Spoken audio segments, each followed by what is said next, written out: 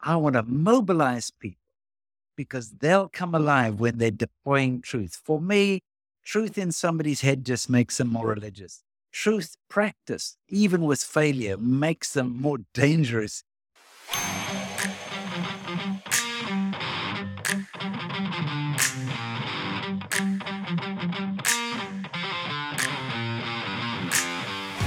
In a world where business and purpose intersect, how can leaders transform their companies to create a positive societal impact? Welcome to Seek, Go, Create, where we're joined by Brett Johnson, a seasoned marketplace veteran, thought leader, and innovator who has helped redefine the purpose of businesses beyond the bottom line. Brett, with his vast experience working with over 400 companies worldwide, has made a significant impact in guiding corporations toward a greater purpose. As the founder of the Institute for Innovation, Integration, and Impact Incorporated, and a prolific author, his work spans leadership, societal transformation, and work-life integration. Brett, welcome to Seek, Go, Create. Thank you so much. I'm so glad to be here with you. I'm looking forward to the conversation. I'm looking forward to the conversation too. Like I said, right before we hit record, you're such a perfect fit for interacting with redefining success in leadership and business and ministry. It sounds like that's somewhat been your mission from what I've read and studied on you. So, but before I dive into that deep end and we talk about what part of the world you're in and all that, Brett, if somebody asks you what you do, what do you typically tell them? Well, one of my passions is to abolish dichotomy. So I teach, I write, I co-labor with my wife to abolish dichotomy is a negative, and the positive is to model integration, to mobilize and to release the identity of leaders, and to inspire multi-generational households.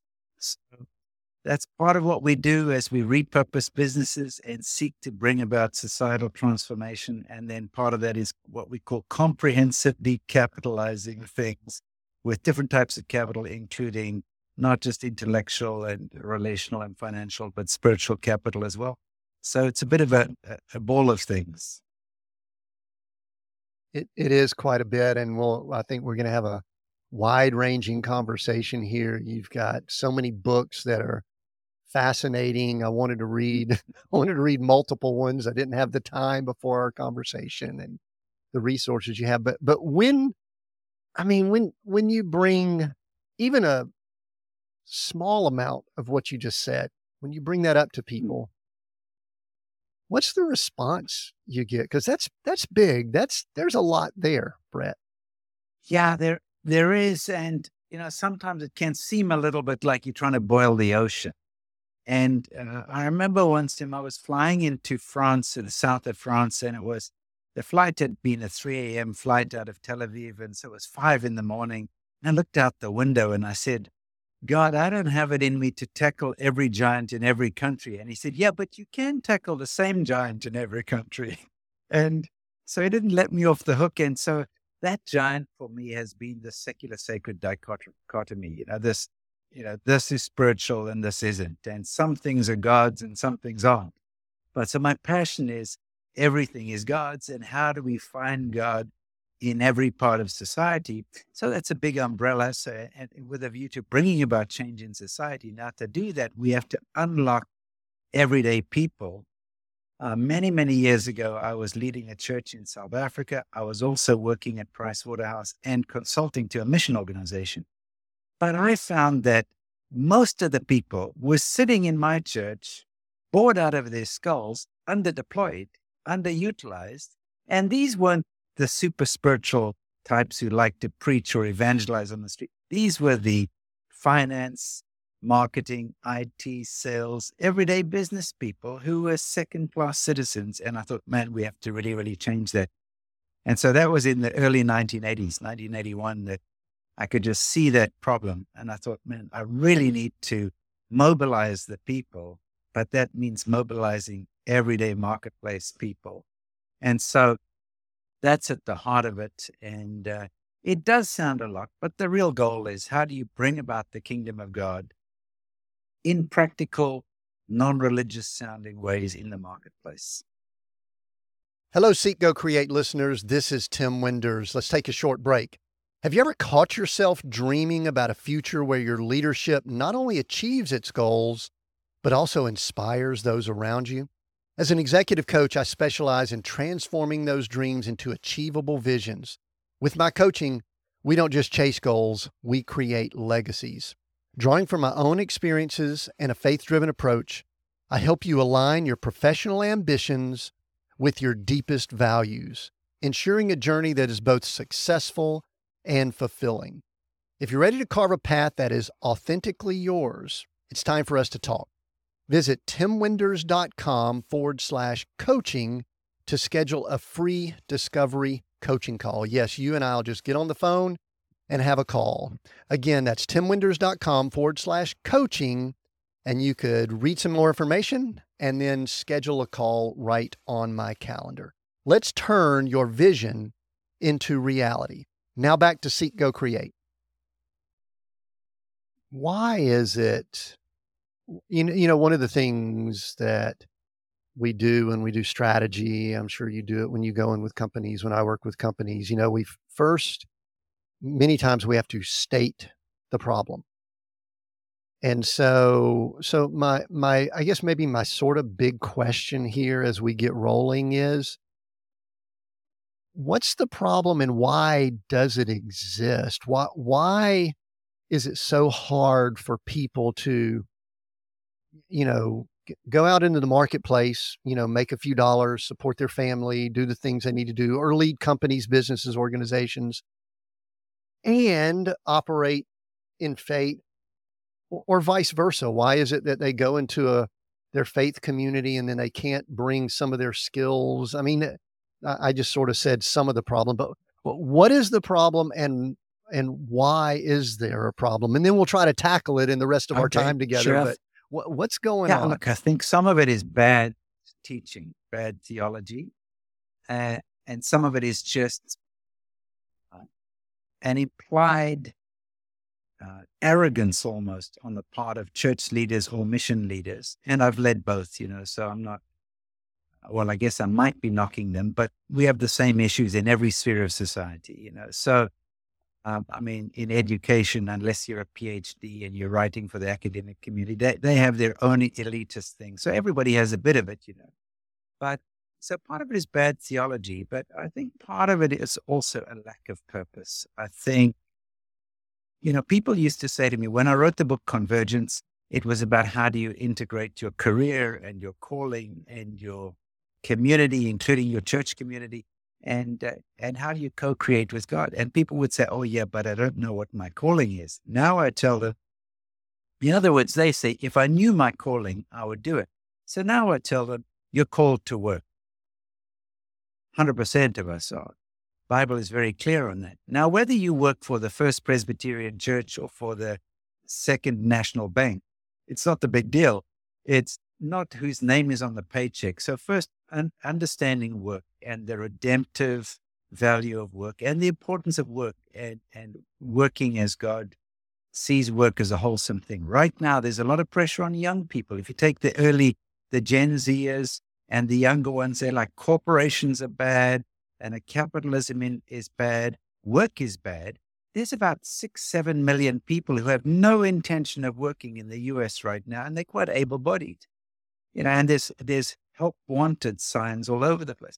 Part of it is, I think, that there's an attack on work as the value of work. And I think that's partly because we're made in the image of God and we're made to work like him. And that when people see your work and my work, they'll see what God's like. And so it's no wonder work is under attack. So I think there's some cultural things, there's some bad theology, and then there's a lack of purpose where we think it's okay that the purpose of business is to make money or to make the best widget or to get funded and have an exit and so forth. So we've settled for a lesser purpose for a business or for an organization.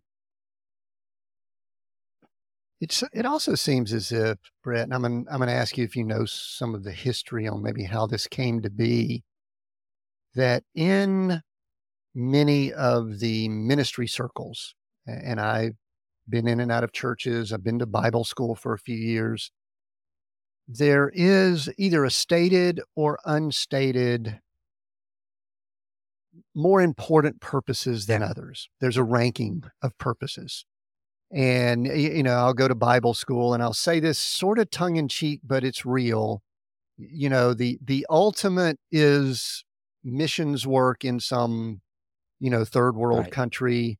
Secondary to that is some other type of evangelist. Next would be maybe a local pastor, et cetera, et cetera, et cetera, ranking, ranking, ranking. And then there's the business person, way on down the list. Well, I've always been a Yeah. business person. Yeah. I mean, I've shared with people here, I actually was saved in a business setting. I'm not even sure that I would have gone in a lot of Yeah. churches, but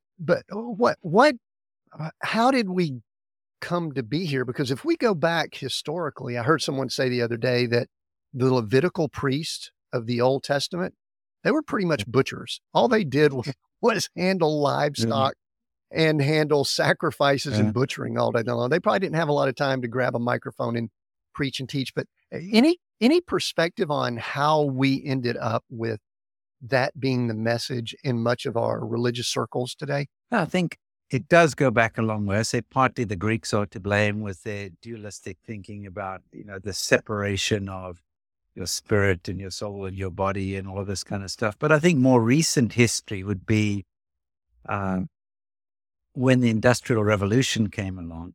Part of what had happened, this whole, you've got to separate God and business, or you've got to separate your work and your faith.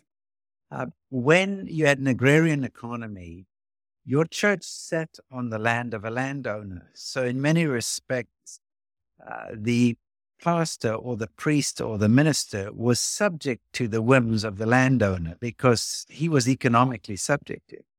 And so then came a time which said, no, we need to separate those things. The idea was that the preacher or the Bible teacher wouldn't be impinged upon by somebody through an economic lever that was actually the intention wasn't to separate faith and work. You can't really separate those things because faith and risk are two sides of the same coin. If you're in business, you take risks, you have to have faith. And so I think there's part of unintended consequences of trying to separate out those things to create a bit more freedom actually for faith, but it had another reality. So I think that's part of the problem. I would say within church circles, however, I remember a lady, I met her, and she was a mining engineer and a metallurgist. She worked for one of the big mining houses. And she, as they worked in a community, because they had a big mine in a town with lots of small businesses, she went to her church leaders and said, I think God wants me to focus on ministering to these businesses. And they looked at her and they said, Jessica, you've got your ladder up the wrong wall. You have to do your ministry inside the church. And she had this conflict. And there's many others I've met like that. God's telling me, do this, be practical, do stuff in the marketplace. But my church leaders are telling me, do the opposite. And they feel there's this tension. And so they go into a funk. And it's a challenge for them and it's really just bad theology. And so, from my perspective, I don't worry about the church going away. The scripture says that Jesus will build a church, whether it's in a storefront, whether it's in a living room, whether it's in a stadium, whether it's a mega church, a tiny church. I'm not worried about that. What I would love to see, however, is a church in every business. I'd love to see a church in every classroom, an expression of the kingdom of God. And I think if we could get our heads around that, then you would know, man, we don't have enough resources. We've got to empower and mobilize everybody, which is why Jesus died. He died so that you can be a minister, I can be a minister, regardless of whether we went to Bible school, so that each of us can be fully equipped to extend the kingdom of God. So I think there's some historical reasons. I think there's some control reasons, and some of which we've also adopted the hierarchical systems of the world. So when I look in the Old Testament, in the Jewish world, a quorum was 10. believers, 10 Jewish people, basically. You couldn't do something official. Like even now, if an Israeli soldier dies in Gaza or something, you need 10 people before you can do the funeral. This is part of what it is. And so a rabbi, I got an email from a rabbi who kind of explained the way that they would do what we today would call a church plant. In church plant, we take somebody from South Africa or from North Dakota, we send them to Africa with their wife and 2 kids. They get some financial support. They arrive with an SUV or whatever they're going to have. No, that's not what they would do. In the Old Testament setup, you'd get 10 business leaders who would come together and form a quorum. And then they would call a rabbi.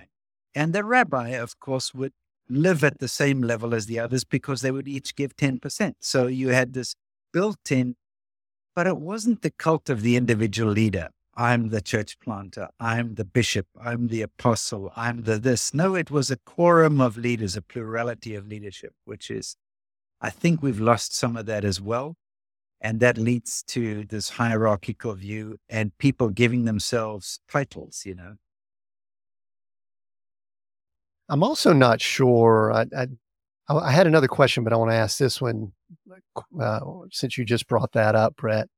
I'm also not sure that man can handle some of those hierarchical roles we've placed them in. And I think we've got plenty of evidence of that. I mean, if we look at, people that fall, I mean, are we trying to ask more of many of the leaders?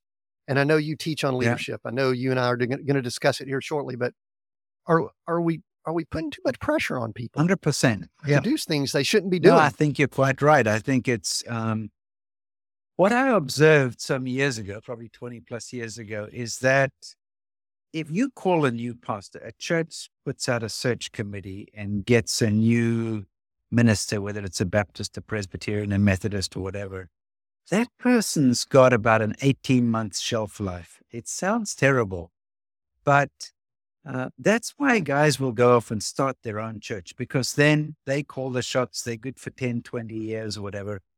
But part of it is the crazy job expectations. We expect you to preach 48 out of 52 weeks in the year. We expect you to visit so many people in their homes. It's a long list of criteria.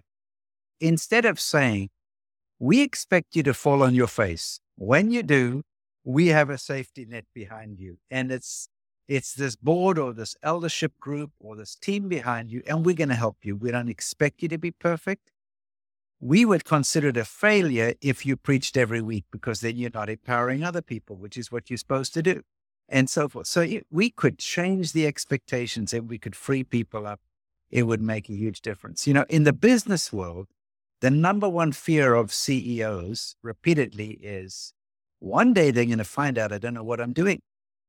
And I've so many times I've heard CEOs, one day they're going to figure out I don't know what's going on. Well, pastors and church leaders have the same kind of thing. And it's a little bit worse because when you bring God into the equation, it's like, well, isn't God supposed to give you these superpowers? And therefore, you should be impervious to this stuff. Therefore, you don't show your weaknesses. Therefore, you get lonely. And it's just a bad cycle. Yeah, I definitely see the challenges there. One of the things, Brett, you're in South Africa right now. I visited there a few times. What part of South Africa Down in are you Cape Town. Cape Town, one of the most beautiful cities in the world. Cape Town, stunning. What do you see? And I know you've traveled extensively, and I know you spend a good bit of your time in the U.S. also, but do you notice anything about this topic that we're discussing culturally as you go from different countries? Yeah. I mean, those of us that are in the United States, and you know this, you know it well, we have this arrogant attitude that everything sort of revolves around us and that the world spills out. But do you notice any differences with this topic we're discussing in other parts of the world that might be beneficial for us to understand? Yeah, that's a really good point. It does vary a lot by country, and I'll give you 3 or 4 examples. So I was speaking once in Egypt, and they asked a question about a pastor of a church having a side hustle, a side business. And it's against their rules because they'll pay you £100 a month. You've got a couple of kids, 3, 4 kids. You can't afford to live, but they will say, well, then you don't have the faith to be a pastor. If you go and get a side hustle, another job, you drive Uber or you do whatever, then you don't have the faith to be a pastor. Whereas when I was in the Ukraine 30 years ago, I asked the head of a denomination, what percentage of your pastors have other jobs? He said 99.9. I'm the only one who doesn't. And he was the head of the denomination. He said, everybody else has another job. When I go into Nigeria, for example, most of the leaders, certainly many of them, are bivocational. So they're a judge and they're a pastor. They're a government minister and they're a pastor. They're a bank CEO and they're a pastor. Now, there is a bit of hierarchy in the sense that they're a pastor and the CEO, the bank CEO, slots in underneath that. In other words, I have a friend, he's a high government official and they call him pastor, whatever. But it's an honored thing, but it's not uncommon for them to have multiple jobs. And then they build the systems behind them. So I have a friend who pastors a good sized church, heads up a big department in the federal government in another city, and oversees another 150 churches. But he has a support staff. He has people who work with him. He delegates. He sets up systems. So they cope with a lot of stuff. So if you said to somebody in that context, oh, you can't be a businessman and a pastor, it makes no sense. So it does vary from country to country. And I think in the States, this notion that, well, you can't be a pastor. I was talking to a major missions organization. This was probably 20 plus years ago. And they showed me an org chart on their wall. And they had highlighted many of the spots on the org chart with yellow. And I asked them, what are those highlights? And they said, those are all the people that we're missing.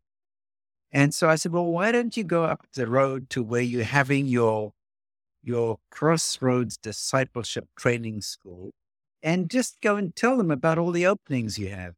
No, we can't do that. I said, why not? Well, because they're having a spiritual experience up there. And this is the practical running of our organization. And I'm like, so we shoot ourselves in the foot. And so I think that country by country, it does vary quite a lot. And I just think what's going to solve some of this is antagonism towards Christians, because I've worked in some countries where it's hard to get a permit to put up a church. So you have your church in one of the floors of a bank building. And when you go in there, it feels like a bank a bit, and or like a corporate. And I think more and more there will be pressures. Even in Canada, I was up in Canada many years ago, and they told me that if you have nonprofit status, the government can tell you what you can preach and can't preach. So I was speaking to some guys, a guy who went through our repurposing business training, and he said they were thinking about flipping their church to be a business so that the government wouldn't tell them what to do. It might be that we're forced to squeeze out some of the secular sacred dichotomy through pressure. I hope not, but I suspect it might happen. I just had a thought of a good friend. We've interviewed him here, Mike Baer, who he and I did consulting work back during the 90s and do work together from time to time. He actually would go into Kazakhstan and countries like that and do kind of the micro business model, because you could not come in during those times and start churches, and they would build up people in their business. They would be believers, and that is how the ministry would happen. That's the only way it would happen. It wasn't going to be a church being started. Brett, one thing that I want to ask this maybe before we get too much farther is I think everybody has a journey that puts them, I guess, down certain paths. And obviously you've had a journey that's merged, the spiritual and the sacred with the practical and the business. along the way. And, our one of our taglines here is redefining success. And I looked at your site. You've got repurposing business, transforming society. Those are big, big words. Before we kind of, tackle all of that, give some highlights of how you have come to be kind of at this crossroads, at this place where there's dichotomies that you're attempting to bust up, because people don't go down just a path of becoming a pastor and all of a sudden start thinking this way, or just go down a path of business owner and do that either. How did that happen? That's a good question. I would say it wasn't through some great forethought. I think it was partly just because I asked God. For example, when I studied, I finished an undergraduate, and then I got approached by Youth for Christ. Would I join their staff? And my dad said, you can do it. My mom said, no way, you have to finish it. You have to become like a CPA, chartered accountant. So I did that. So now I'm working at Price Waterhouse. And part of my view of things was that the church that I was attending, which was started by 4 business people, it needed some structure and some order in it. And I was 24 years old, 23 years old, and I pressed the pastor to appoint elders. So he appointed some elders, and I was one of them. The other guy left, and then I ended up getting a field promotion because the pastor left. So now I'm running the church. So now my question was, God, when are you going to tell me to quit my job at Price Waterhouse so I can run the church? Well, he didn't. So I had 2 jobs, and I had to figure out how to make them work. Then I had a friend with Youth with a Mission, and I ended up consulting to Youth with a Mission and traveling overseas looking for best practices in missions and figuring out I could mobilize the business people in my church to serve mission organizations. So now I had 3 jobs, and I just had to figure out how to make this work. And balance was not the answer. When I was a young believer, I attended classes on the balanced Christian life, and Jesus grew in wisdom and stature and favor with God, favor with man. So much time for physical, so much time for spiritual, so much time for mental, so much time for social. And if you've got 3 jobs, it doesn't work unless you figure out how to integrate these things. Then you have a problem. So fast forward, I'd moved from Price Waterhouse to KPMG to Computer Sciences Corporation. During that time, I'd started a nonprofit in California called Professionals for Christ. And then we later changed the name to Equip, and that became the repurposing business thing.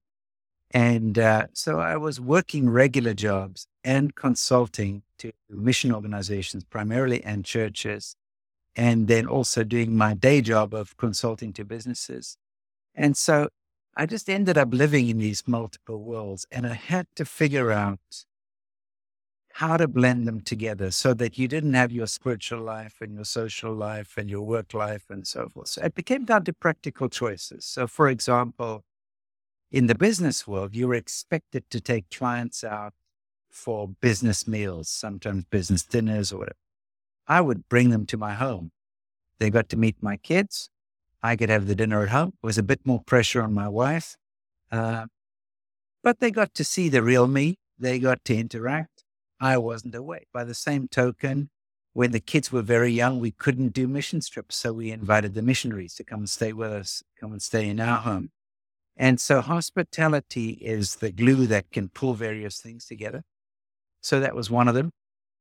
And then the definition of success. I had to deal with that early on when I was a partner at KPMG, and I quit to go to Computer Sciences Corporation because I felt my family needed more of my time. I mean, they couldn't believe it. You work your whole life to become a partner in one of the big 6 firms or the big 4 firms. But it depends who's got your scorecard, right? So I never let Price Waterhouse or KPMG or CSC hold my scorecard. I had to live for an audience of one. And I had to also settle. When I say settle, I had to accept the fact that success from God's perspective is different from success from man's perspective. So that one I had to settle. And I'm not saying it's always easy because, I don't have a 401k. I don't have the the benefits of all of those things that have come out of a corporate life.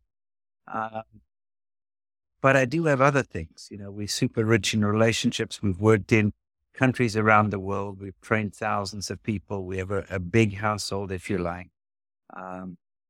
But is it success from a corporate career perspective? Oh, no, not at all.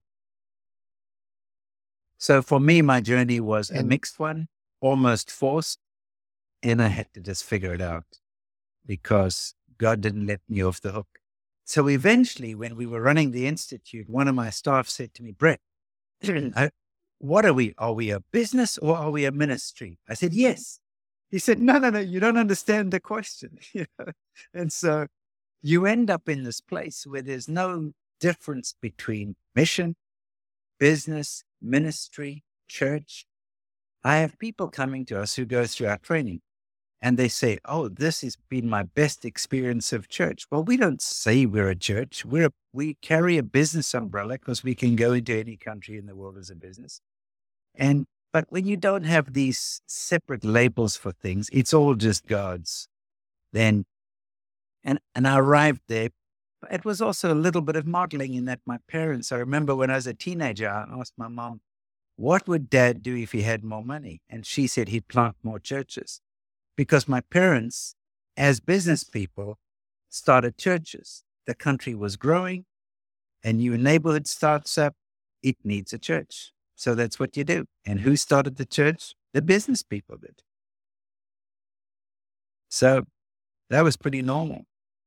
So one thing you brought up, and you mentioned a little bit of this earlier, you just said one of the things that you had to do was really make sure you understood what success meant for you. One of our theories or foundations here is that most people don't take the time to really define what success means for them. And you mentioned earlier purpose. I think they may not be the same, but they're related. They might be siblings, purpose. What does success mean to you?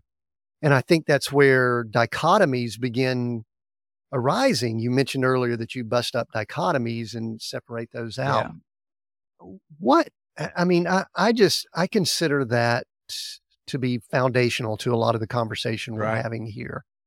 And I know you've got a lot of resources, you've got books, you've got things like that. So maybe we can start talking about some of that here. But Brett, because I do think that people struggle with it. I've struggled with it. I mean, I owned companies, and then in 2008, they all disappeared. And I realized my identity, even though I had a faith about me, I was wrapped up in how successful my business was. So how do people begin pressing in and identifying what success means for them, not copying what Tim's success is or Brett's success or, whoever's? How do they do that? Give some practical stuff. I love John the Baptist in this regard. I think, man, what a tough job, and he had a downwardly mobile career path. And he says, he's like, he must increase, I must decrease. I mean, he's losing market share to his cousin. His followers are leaving and going after his cousin. He ends up in jail for doing the job he's supposed to do. But he says, a man can only have or do what God's given him to do. And so it's what's my assignment versus somebody else's assignment. So firstly, not measuring my life by your yardstick and vice versa. So I think that there's that. I also think that Psalm 1 talks about, blessed is the person, the man or the woman who, does various things, and they will be like a tree planted by a river and so forth, bearing fruit in season. So I think that if success is a pursuit, it's an idol, it's sin. If success is a consequence of obedience, it's a fruit. And so for me, I'm looking for fruit, not pursuit. And sadly, much of the be a good Christian stuff, the self-help Christian stuff, is the pursuit of success. Even if it looks like godly, dressed up, sanctimonious, nice smelling success, actually it's still a pursuit versus the fruit of a life of obedience. So for me, What's God asking me to do? Am I obeying the things he's told me to do? Am I loving the people I remember when we started the Institute, it was the late 1990s. It was probably 96, 97. And I said, okay, God, I need to know, how do I have a predictable income stream for this new business? A day goes by, 2 days go by, 3 days go by, no answer. I said, God, you're not answering my question. He said, it's the wrong question. I said, what's the right question? He said, who do I want you to serve? So God's not obliged to answer stupid questions. I figured that out. And so even now, when I'm about to run a class called Lemonpreneur, and when people speak to entrepreneurs, they talk about the lean business canvas, and you got to figure out your customers and your what your big idea is and your unique value proposition and all of this stuff. Well, the question isn't how do you get an income stream? The question is, are we serving the people that God wants us to serve, whether they're paying or not? Now, I happen to believe that finances can facilitate relationships. In other words, if I'm renting your RV, it gives us a chance to have a relationship, but it's not a metric of success. And so, yeah, for me, practically, be happy to be obedient. And then if there is an economic shortfall, when there is an economic shortfall, because sometimes there is, you have to say, okay, God, either I'm going to trust you through this thing because you've always come through before, or I've got to ask you for a way. Do you have a better way of doing something that I haven't thought about? And I also think it's different for different people. So I've met people who have a great formula for making money. God has gifted them to do it.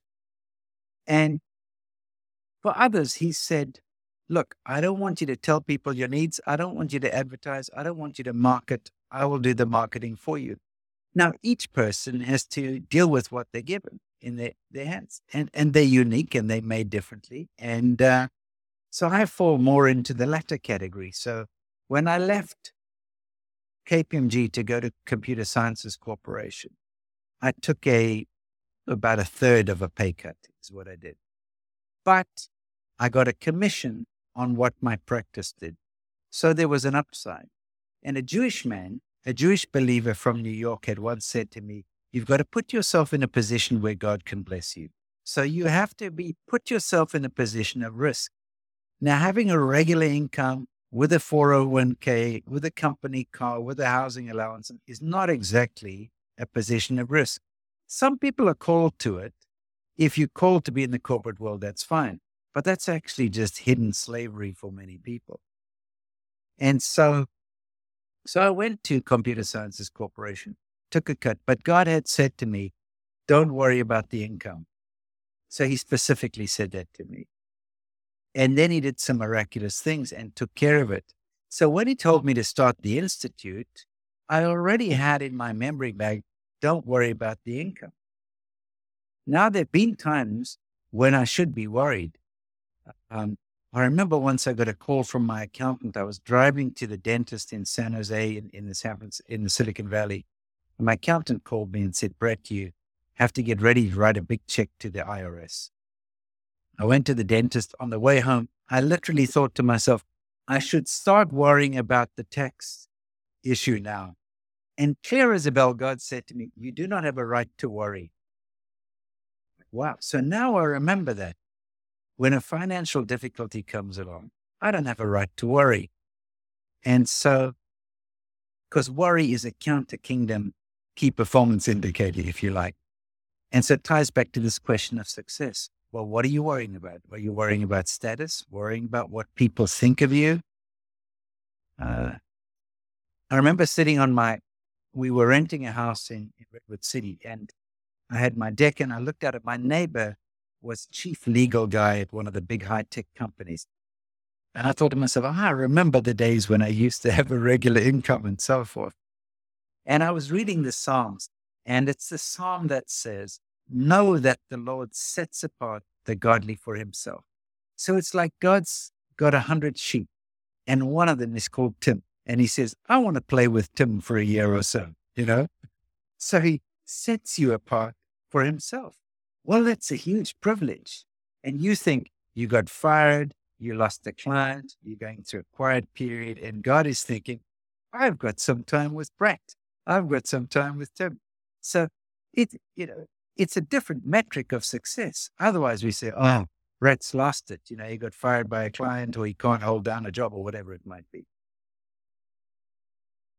I do think at times that sometimes worry, I think it is for me, my wife and I this year, one of the things we're studying and meditating more on is this aspect of eternal mindset versus short-term thinking. I think we're going to learn at some point that time is not really what we all think it is. And that's really, we create a lot of our own deadlines and create these, probably situations where we say we've got to have X amount of money by here, et cetera, things like that. But I also love how you have a lot of information related to the kingdom of God. And one of the things that I've attempted to study and learn more about is the kingdom of God. And the way I word it for me, this is my message so that Tim has an understanding of what my purpose is that on a daily basis, I am asking the Lord, what is my assignment in his kingdom today, or this minute, or this instant, or this week, or whatever, I'm trying to remove some time from it.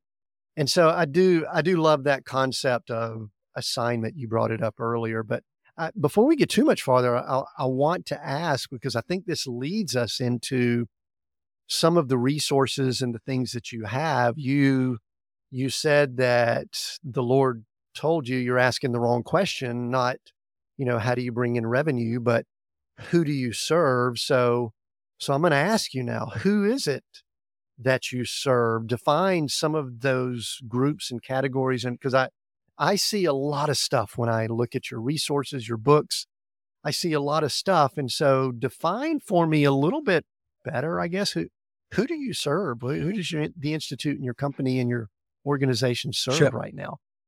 Good question. So the first group is not the first group. I'll just give you three groups. They're like a tripod, if you like. One is people who are working in corporates. They have good business skills. They have a good education.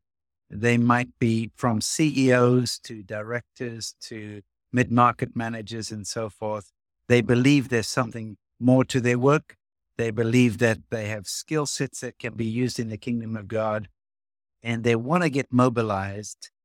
And they want to figure out how do they bring biblical principles into their workplace without all the religious trappings. And so these are people that they're working for a company, and there's just millions of them doing so. And so people in the marketplace, for me, they're a little bit like Paul was called to the Gentiles. The marketplace is my place. So starting with people who are in those businesses. Mid-market business owners is the next category. So these are people who own their own business. They can do what they want to do roughly in the company. They have the authority to bring about changes. And those are the mid-market companies that we want to see repurposed. It's not that we don't want to see the corporates repurposed, but typically you have to do a buyout, or you have to have, a major thing for that to happen in a Cisco, in an Apple or something like that. Whereas in a mid-market companies, many of the jobs are created by mid-markets. People have the freedom to implement and execute without saying, oh, well, I can't do this because of the board or because of the shareholders. And a lot of the growth potential sits there.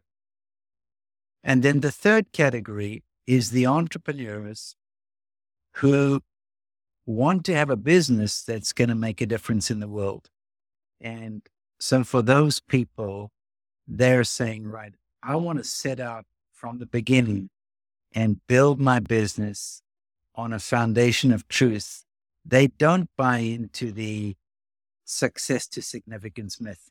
First I'll be successful, then I'll be significant. They're like, no, I want to be significant from the beginning, even if I have to make some compensation in terms of how much I earn or what my career looks like. I want to start a business that's going to make a difference in my community or in the world.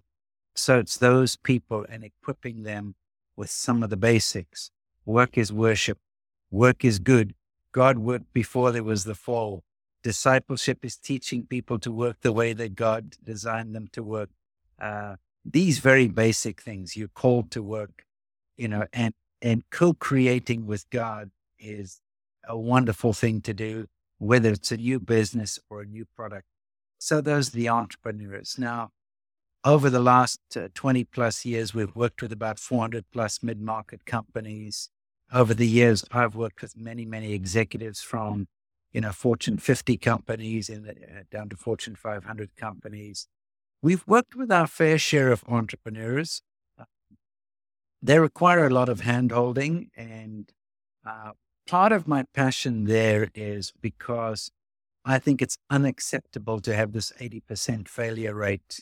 It would be like, you've got 5 kids, 4 out of the 5 are a failure, and you and your wife say, yeah, it's no problem, we got 1, And, you would say, like, what are we doing wrong as parents? One of the kids isn't doing that well, maybe 2. You're like, oh my gosh, what are they? And so we would be distraught if we were parents and we had a 20% success rate. But we buy into the system that it's okay. Well, if 1 out of 10 kids knocks it out of the park, it'll make up for the other 9. It's so diabolical. So for me, as we raise up, there's millions of people entering the workforce or actually starting their own businesses, doing things, whether they're high schoolers who are building apps or people who are doing things or people who are, categories of work we didn't have when you and I are young, like neither of us wanted to be an influencer. So how do you help them to do this kind of stuff off a biblical foundation? And that's really, I don't think there's a lot of money in that. So for example, at the end of the month of the 25th, we started a new class called Lemonpreneur.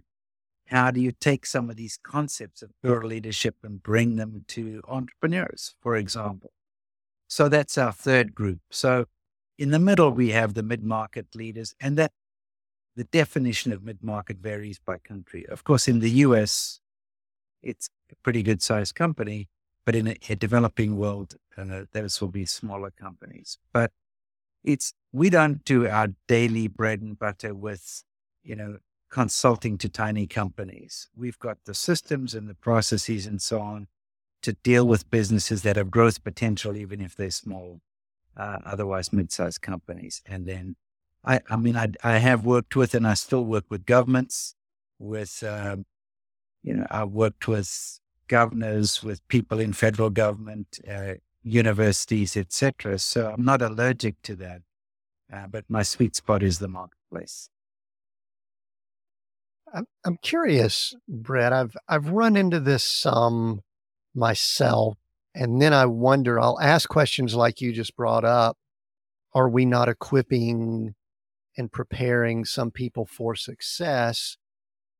Or at times I wonder if we have a mismatch. So I'll ask it this way. You've got 3 fairly distinct groups, and there's some overlap with skill sets and obviously different things, and obviously some cultures and countries impacted also. But I'm curious, Brett, how often have you seen that someone is working towards and maybe even struggling to be an entrepreneur and do a startup and maybe bootstrapping and all of those things, when maybe they should just have a role and go work in a larger organization, either a mid-market or a large company? I've seen that a little bit recently, and I sort of know how to handle it, but sometimes we can fool ourselves. So have you seen that? And what are your thoughts on it when I bring that up? My thought is a good observation. As I've said to some people, don't try to change the world if you don't know how to change your socks. So I think that there are some early years, you're in your family and your dad says, take out the trash or mow the lawn or do a paper route or have a lemonade stand, and you do a bit of stuff and you get a bit of education. And sometimes we want to go from there to becoming an entrepreneur that's going to change the world. I read a survey many years ago, about 80% of people at college want to start their own business, but actually a really small percentage do. And so there's a huge drop off. Part of it is that you can be an entrepreneur, you can work inside a company and you can learn, you can do skills building. So if we understand the seasons of life, that there's a season of skill building, there's a season of gift discovery, and a corporate is a good place to do that. You know, you learn the disciplines, you learn how to communicate, how to handle yourself in meetings, how to do stuff on a timely basis. You learn some basic disciplines and skills. So I think that that's good. I would say the one thing that you can do is you can get a side hustle. This didn't used to be so popular 10 years ago, but now the thought of doing something, I used to say, look, get a job that's consistent with your purpose, with your identity, with your calling. Now I would say, yeah, have that in your mind, but maybe start a bit of a side hustle. Maybe you're in college and you're building apps or web pages or bots, or you installing vending machines in the dormitories or whatever it might be. It doesn't have to be sexy, flashy software. You are driving Uber, you're doing something else, but you're building up. Direct sales is a great way to go. You're selling knives to all your mom's friends. You're selling something because you learn some basic things. So taking the opportunity to learn some of those things along the way, and then also not being too picky about the work. You know, I was chatting to an Uber driver last time we came to South Africa. He's a guy from Malawi or somewhere like that. He's worked like a dog and his son has been to university. The son has an engineering degree. I said, oh, where's your son working? No, he's not working. Why not? Well, he's had job offers, but he doesn't think they're offering him enough. I mean, the guy has zero experience. And so don't be a legend in your own bathtub. Just get on and do the work, do something. And so, yeah, I think that there's a progressive journey. And then what you do as you go from your household years, your educational years, you get some corporate experience, your years of slavery, if you like. Then you have some entrepreneurial time. And then you build capital in its different forms. Depending on how you wired, you build capital. And then you're able to be a world changer, a societal transformer. So along this journey, as we've seen people, you don't go from high school to being world changer very often. It's very, very rare. Typically, you go through a process. And so that's my observation on that. And if you expect that God's going to take you through seasons, then you're not. I mean, I've had a lot of people, they don't know, what's my calling? What's my purpose? I'm like, what season are you in? And what is your next season? You ask God what your next season is, you step into your next season, and the bigger purpose might be something that unveils over time. I do think we have I think the joke is a microwave mindset where people expect instant this, instant that. And these are even people that have studied, they know scripture. Yeah. They know that Moses spent 40 years in the desert. They know that Joseph was a prisoner for X number of years. They know that Jesus technically didn't start a ministry till he was 30. Yet we all think that it doesn't apply to us and that we're supposed to pop open a church or start a company or open up a social media channel and have 1 million followers within whatever. And I guess that does happen, but not that much. Brett, probably most of our listeners would fall into that mid-market business owner category or entrepreneurs.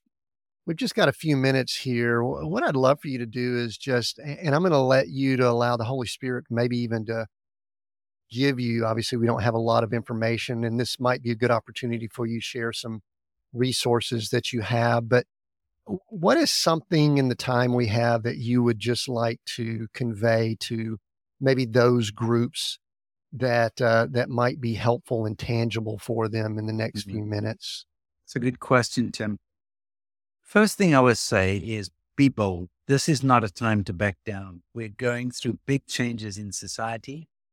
And part of the changes and the pressures that we've gone through with the pandemic, with the economic challenges and so on, is to beat onto your turtle shell or your tortoise shell to get you to shrink back. And this is not a time to shrink back. This is a time for us to be bold.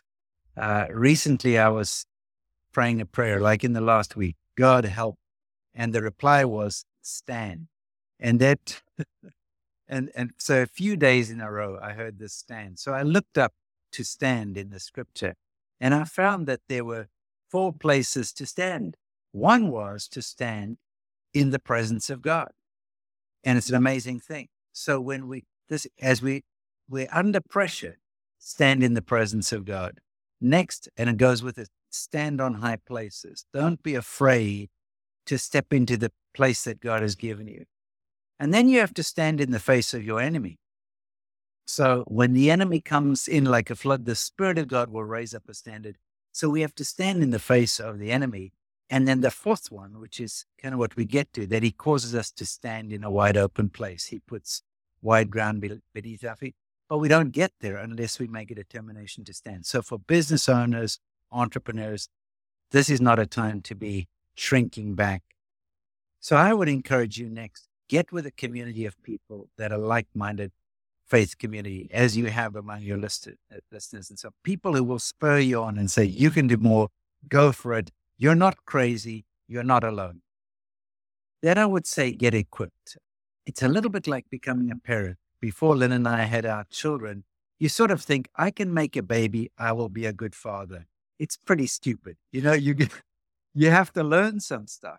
And so it's like, I'm a Christian and I'm in business, therefore I have a kingdom business. No, you don't. We have to understand, what is a kingdom business? How do you get products that are inspired by God? How do you have marketing that demonstrates signs and wonders? Because God markets through signs and wonders. How do you hear God in your planning process? How do you put plans together that have a faith element in them, which if God doesn't come through, you're going to fall on your face? These are basic things. So get the education. And part of what we've done is taken thousands of people through what some have called a kingdom MBA. It's really an MBA from a business perspective, because we shouldn't go cheap on learning how to do business God's way. John 15:15 says, I no longer call you servants, because a servant doesn't understand the master's business, but everything that the master showed me, I've revealed to you. So my slimmed down version of that is, if you don't know that your dad's business, you're not his friend. So if you don't know God's business, what's his operating model? What's his business model? And God challenged me once, because I have this 10P profile for a business. And God said to me, profile my business. Can you imagine going to heaven, interviewing God for half an hour, and you got to come back and say, this is God's business? And so I went through the thought process. So now when I look at business A and God's business, I can just see where the similarities are and where the disconnects. And that A has to reconcile to B. This is to God. This is our ministry of reconciliation. So get to understand God's business and then figure out how your business fits into God's business. I don't care if you want to make a new widget, you want to build new houses in Kenya, you want to go here, you want to do that. The question is your business in God's business? Not, is God in your business? That's not the question. But is your business in God's business? What's God doing in the world? That's the transforming society piece. How do you fit into that? That's getting your business repurposed or aligned with the purpose, God's purpose, so that you can do what's on God's heart. And so those would be my 2 cents quick things, Tim. That was so good. I'm so thankful that I got a nudge to ask that question, because I can envision so many clips and information just from that little segment, Brett. All right. So someone should, in all likelihood, say, I love that, but I need more. Where do you want people to go if they want more of what you just brought up, or just more of what you have available as far as resources? I've been to your site, but go ahead and mention it, or anything else that you want to mention at this point that would be a great resource for people. Thanks, Tim. I would say go to brettjohnson.biz, .biz or .biz, depending if you speak English or American. So So brettjohnson.biz. And right on the front, there's a question of what resources are good for you. And it really depends on your question. If you say, I'm just starting out in my career, there's some questions for you. I want to figure out how to integrate the parts of my life. It'll take you to Convergence. I want to start a business. It'll take you Lemonpreneur.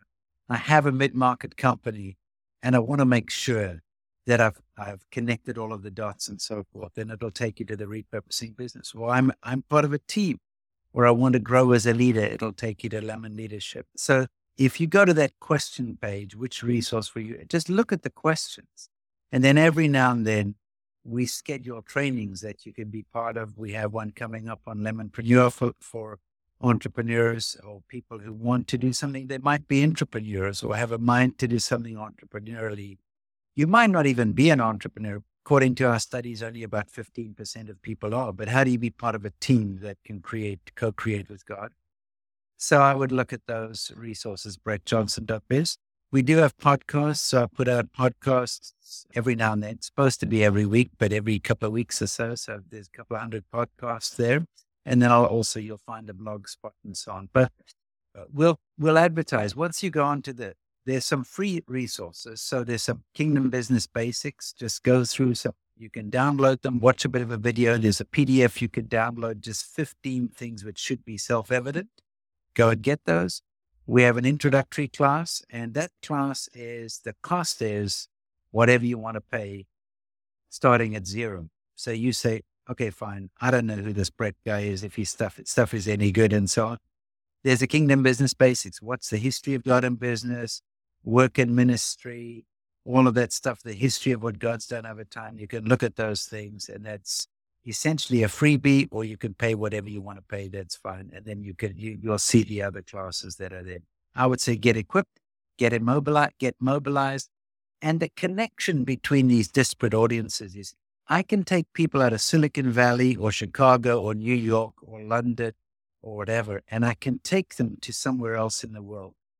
They've been trained to serve.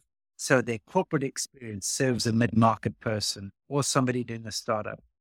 And so they're blessed to be a blessing. They take in everything that God's packed into their life, their MBA, their engineering degree, their marketing, their HR, all of that stuff. And they're feeding it into somebody else's life.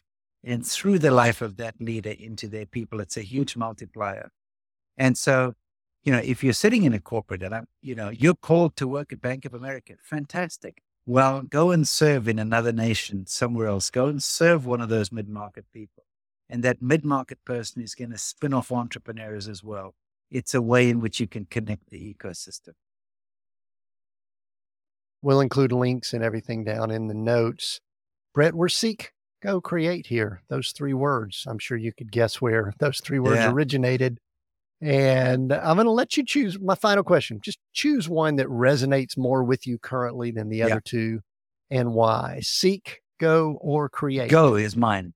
And the reason why I'm after Go is because I see Jesus as quite binary. It's go or get behind me.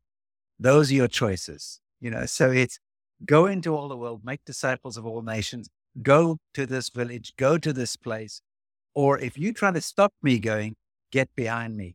But we've created this false third category, which is sit in front of your computer, sit in your armchair, be a Monday morning quarterback, criticize the people who aren't going very well, criticize the people who don't like Jesus or whatever. No, but there is no third option for me. For me, the going is imperative. And so for me, my passion is not to train people, have them read all my books or whatever. No, I want to mobilize people because they'll come alive when they're deploying truth. For me, truth in somebody's head just makes them more religious. Truth practiced, even with failure, makes them more dangerous. And it's awesome. So for me, the go is a big deal. And I get up in the morning and my wheels are going. And for me, it's like, have your passport ready. Make sure your bag is packed. My bag is always packed. I'm always ready to go. I travel fairly light nowadays, but I'm always ready to go. My passport is up to date because that's our mandate. You need a call from God to stay, not a call from God to go. So for me, it's go to go. Oh, Brett, man, you've encouraged myself, and I'm sure others that have listened in. I appreciate that. Make sure you check out all of Brett's stuff. We'll include links to his page and all that they have. So go check that out. We are Seek, Go, Create here. We release new episodes every Monday.